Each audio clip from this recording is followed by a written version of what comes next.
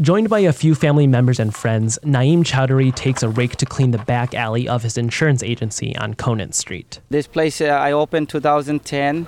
It was a abandoned building, and I purchased it and I renovated for the community. Chowdhury has lived in Michigan for most of his life. Originally from Sylhet, Bangladesh, he graduated from Osborne High School in Detroit, class of '98, and worked in Warren for a few years. But Hamtramck is where the 40-year-old calls home. That's why Chowdhury is running for city council. I have been working since I was 15 years old, and I see that I can bring a good potential value to the city. My committee has encouraged me, and that's why I decided to run. Of course, Chowdhury isn't the only one running for Hamtramck City Council this primary election. He's up against 9 others for the 3 open seats. Not to mention, there's a 4-way mayoral race, too.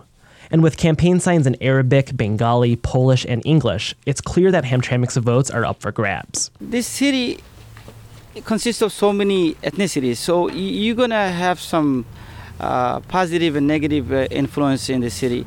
We're ready to go. I call this meeting of the Hamtramck City Council to order. The election takes place in a charged political atmosphere, as divisions between Hamtramck city officials have come to a head.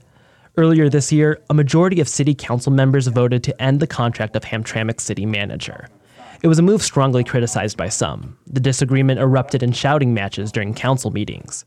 Council member Ian Parada, who rejected the move, had this exchange with his colleague, Saad Al-Masmari. Because we weren't voting on the manager's contract, we were voting on whether or not... I voted, that's what I just did. You didn't do your job. You are a moron. You're an idiot, Saad. Is it my job to say yes? Though the city manager position has since been filled, the political divide is still significant for a couple reasons.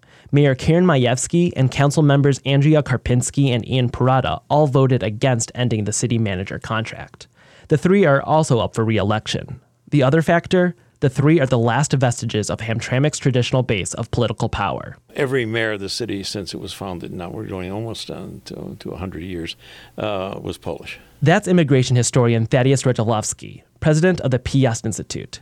He says though Hamtramck is host to a diverse international community, political office has historically belonged to Polish Americans. But that community is shrinking. I was asked in an interview a few years ago by a young woman from the Muslim Observer about when did the Poles leave Hamtramck, and I said they didn't. They died here. As the Polish-American population dipped, Hamtramck's Bengali and Yemeni-American communities thrived. Members of the 2 groups now hold on to the majority of council seats, earning Hamtramck the title of the first majority Muslim city council in the U.S. back in 2015.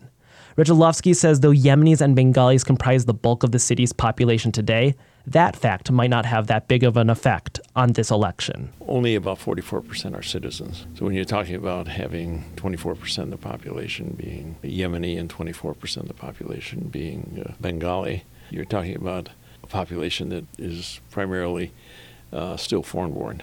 Still, if the 3 incumbents fail to regain their seats, there's a chance Hamtramck could become the first city governed entirely by Muslim Americans. For WDET News, I'm Eli Newman.